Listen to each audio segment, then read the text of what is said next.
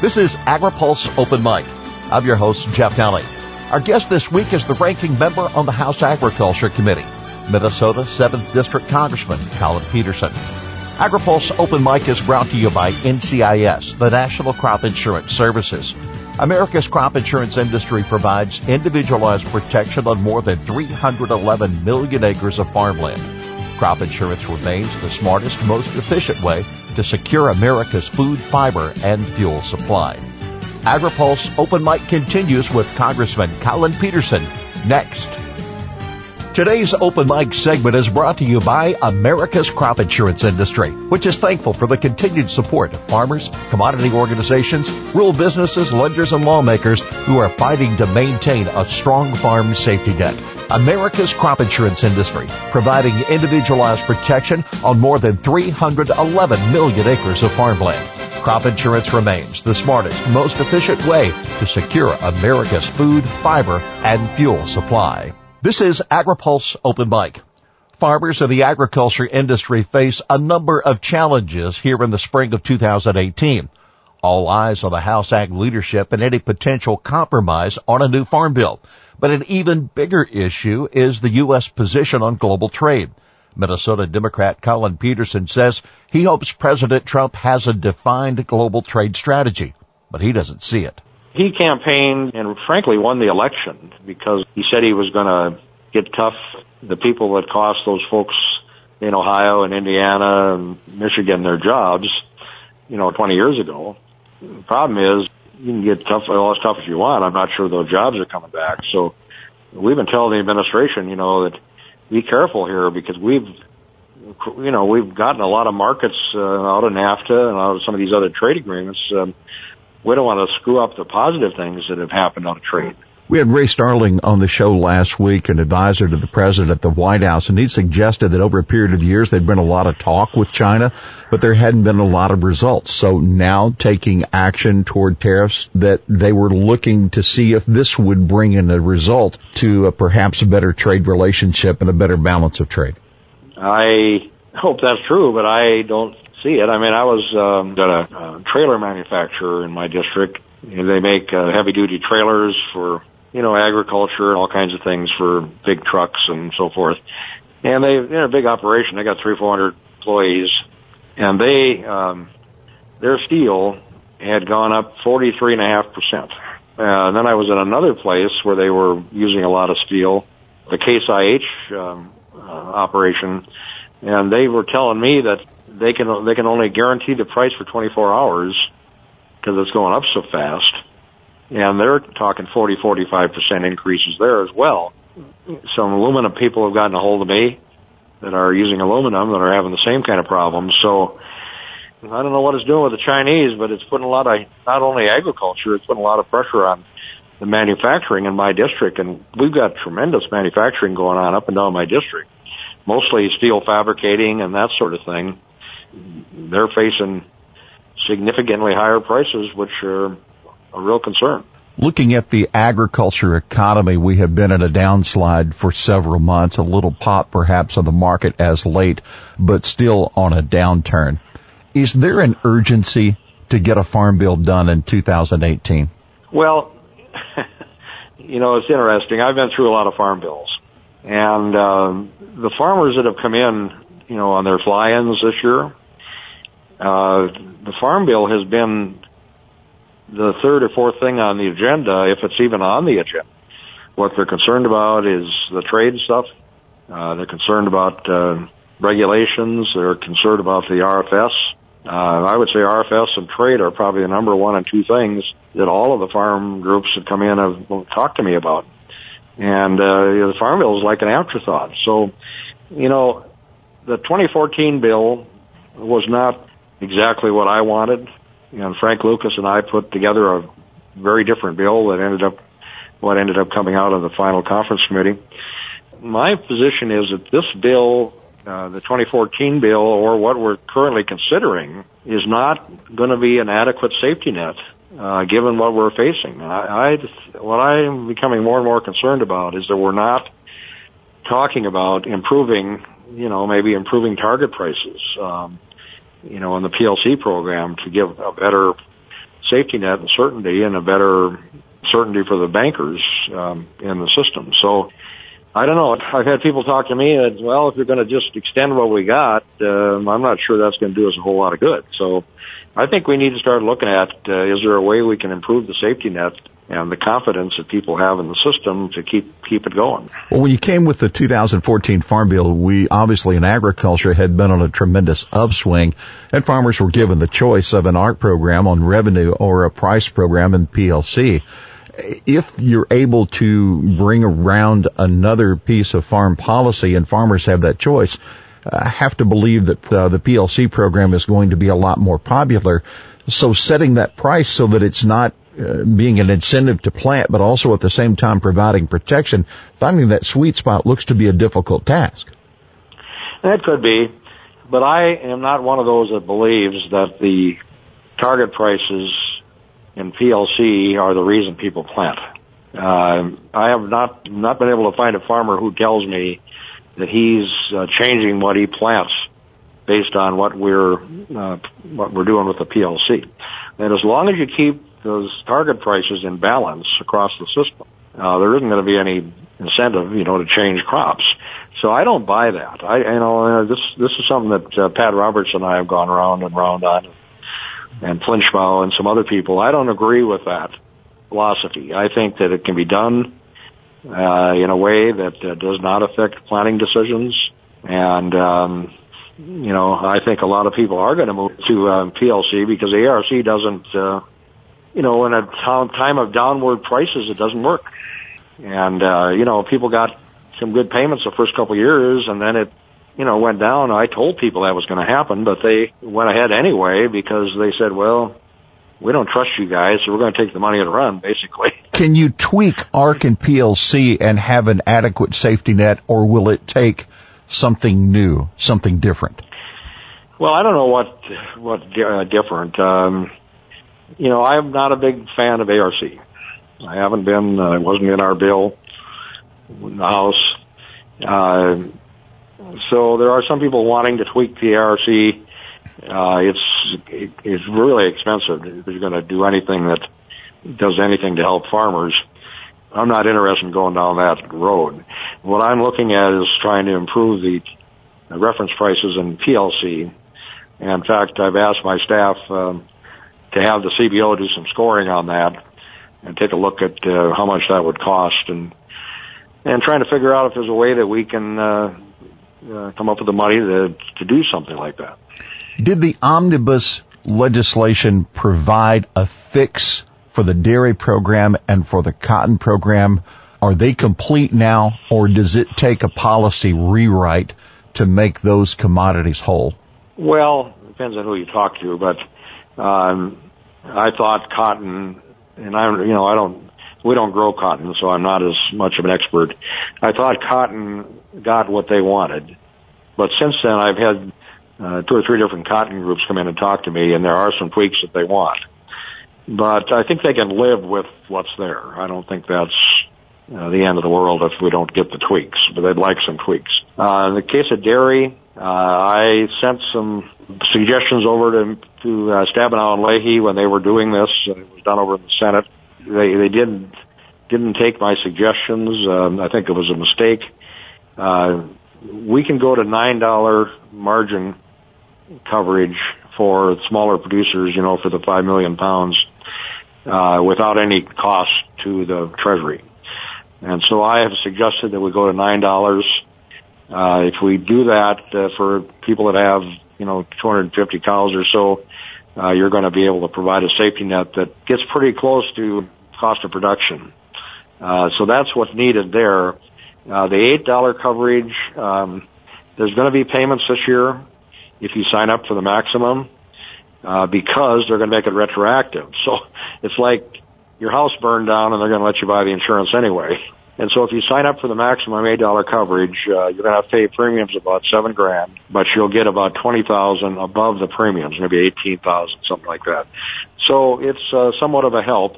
If they would have taken the $9, the increase above your premiums would be in the neighborhood of $60,000. And that's what's needed, because those farmers probably are 50, 60 grand in the hole over the last 12 months because of the dairy prices. So, at $8 coverage that's in the bill, month-to-month changes and so forth, it's better than what we had. But I'm skeptical about how many farmers are going to actually sign up for this, even though they're going to get money out of the system. Some might argue that with the dollars that were made available for cotton and for dairy and even the money for broadband and the omnibus really took a lot of pressure off of having to get a farm bill done in 18, that you could buy yourself some time with an extension. Will we be any better off if we punt this year in the election year and start again next year? It's hard to say. But I think there's no question that it took the pressure off the chairman by having the cotton program fixed in the omnibus. Absent that, he would be a lot more energized to get this done. So, again, as I said earlier, with what's in the current bill that we're looking at in terms of the safety net, a lot of people tell me they don't think it's adequate. The crop insurance is there, but crop insurance also follows the prices, just like ARC does. And, we want to maintain crop insurance. It's hugely important. But in a time of low prices, all you're doing is ensuring the low prices with the revenue system. So we've started to take a look on our side of the committee at the possibility of trying to improve the safety net. Moving to the nutrition side, Mr. Peterson, it looks as though that there is a political impasse. The question is, have you and the chairman been talking?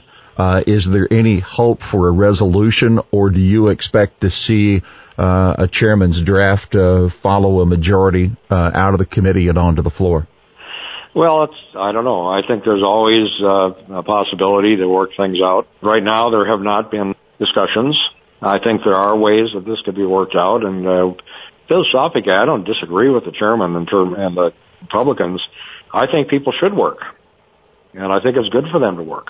And I think 70% of the people that in this group they're after are working. They're working in jobs that are low paid enough that they get SNAP in addition.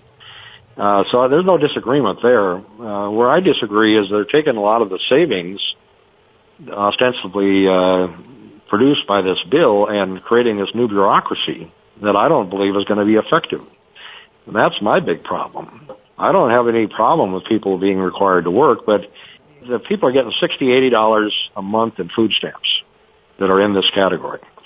So if you require them to go to a job trading site and sit in a room for 80 hours a month, what do you think is going to happen for $80 worth of food stamps? They're going to drop out of the system. Well, that's I don't know, I guess accomplishing something from the Republican point of view, but I don't think that's a good use of resources to have people go sit in a room and do a job search that they can do at home. Because in a lot of cases, the people are living in places where there are no jobs.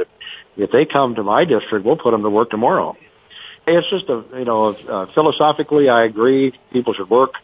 I've been spending the last week going to human resource places in my district that actually do this kind of stuff. I've laid out to them what the Republicans are proposing. They're just incredulous. They say this isn't going to work. So my analysis is being backed up by the people that actually do this every day, day in and day out. And the thing that I was surprised about is that the most visceral reaction came, most incredulous reaction came when I told them they were planning on making people that are 55, 60, 65 work for their benefits. And they just you got to be kidding me. Because you get some folks that are laid off, at that age, it's very hard to get hired again, and they're only getting $100 a month, so, I think there's a way we could work this out. I think there's reforms that need to be made. Going to these offices, I've now come up with some reforms that I'm going to put together in a package and put forward, and I hope that we can work this out. But beyond the SNAP, I think the other big issue is, what are we gaining? Why should we take the risk of putting a bill on the floor if we're divided and have to face these amendments on crop insurance and sugar and other things? We may lose. Does that make any sense? So I think we just have to be careful how we move ahead with all this. When I spoke with Chairman Roberts and Ms. Stabenow, they both suggested that a very partisan bill would not come from their committee and that they wouldn't support it. So there's 3 farm bills, one that comes from the House and one from the Senate, and then finally that conference report. Given that statement from the Senate committee, what does that tell us about what the House needs to do now? Well, I'm not the chairman, so you'll have to, ask him. But my advice to him is, I've talked to Roberts, I've talked to Stabenow, I've talked to Grassley, and they have all said, we're not going near this food stamp stuff. So what are we doing? Why are we doing this? I can't answer that question. You'll have to ask the chairman. But I can tell you this, if they move a partisan bill, they can probably get it out of committee. I don't doubt that. I think they'll have 4 Republicans vote against it on the committee, but they'll get it out. On the floor, I'd be very surprised if they can pass it without our help. And I think we run the risk of some very bad amendments getting adopted. But say they're able to weather all of that and they get a bill into conference, what that conference will look like is something I've never seen before, and that is that I'm going to be supporting the Senate. And so it's going to be us and the Senate against the House Republicans. And I don't see how they think that's going to work out. But our side is not going to go along with some of the provisions that are in the bill that the Republicans have put in there. So we're going to be more aligned with the Senate.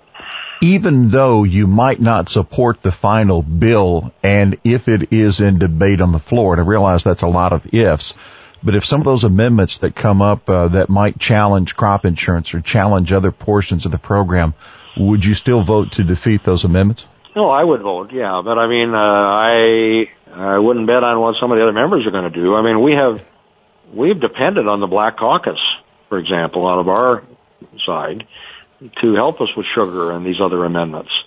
I don't know that you can guarantee that the Black Caucus is not going to vote in lockstep against it. That's the danger. You got the Freedom Caucus on their side that are going to vote to get rid of this stuff. You got some of these reformers on our side. I'm very worried about what could happen there. I mean, I'll vote to defeat it, but that's not going to be enough to necessarily carry the day. What are the chances that we get a farm bill this year, and what are the chances we see an extension if you had to be a betting man today? Well, as of right now, at this moment, I would bet on an extension. And that's not the end of the world. We've been there before. But things could work out. We're going to put some alternatives together. We're going to run up the flagpole when we get back, and I've got some information that I didn't have before. I've learned a lot this last week, and we'll take another run at it and see if we can talk some sense into where we're going with all this. And again, I'm not against having people work. I think it's good for people to work. I think we got too much government. We don't need more government. That's my position. Senator Ernst pretty adamant that she doesn't want to see more acres in the conservation reserve, saying her young farmers especially are competing with the government program for acres to farm. You and Senator Thune have both proposed some different ideas about expanding the CRP. So what's the debate in the Farm Bill with CRP, and how would your plan work? The CRP program has been hijacked by some environmental and hunting groups, in my opinion, and we're paying way too much money, especially in Iowa. So I agree with her on that. And so we're looking at reforming the system. So we're not going to be paying farmers anywhere near as much money as we currently pay them. And so I think if she would take a look at what we're talking about, this would be a much better plan for her farmers than just freezing it at 24 million acres, because that'll just continue paying too much money for these acres and creating too much cost in terms of planting these various mixes and so forth. So we think we can save enough money so we can have 30 million acres with the same amount of money as we spend on 24. And the main reason we can do that is by limiting the rental rate to 80% of the rental rate in that county. And I think that's a market-based approach to keep the good prime farmland out of CRP. I don't know anybody that's going to put it in CRP if they only get 80% of the rental rate. And so I think that's a good way to approach this. We're also looking at limiting the amount of money we pay to establish a cover to 40%, so the farmer would have to pick up 60, and that will make them look at the price of seed and put some competition into that, which has been a problem when we paid 90 or 100%. So I think the reforms that Senator Thune and I are proposing would be extremely beneficial to farmers out there, and I think it would work. There's the Grain and Feed Association, which she's been talking to.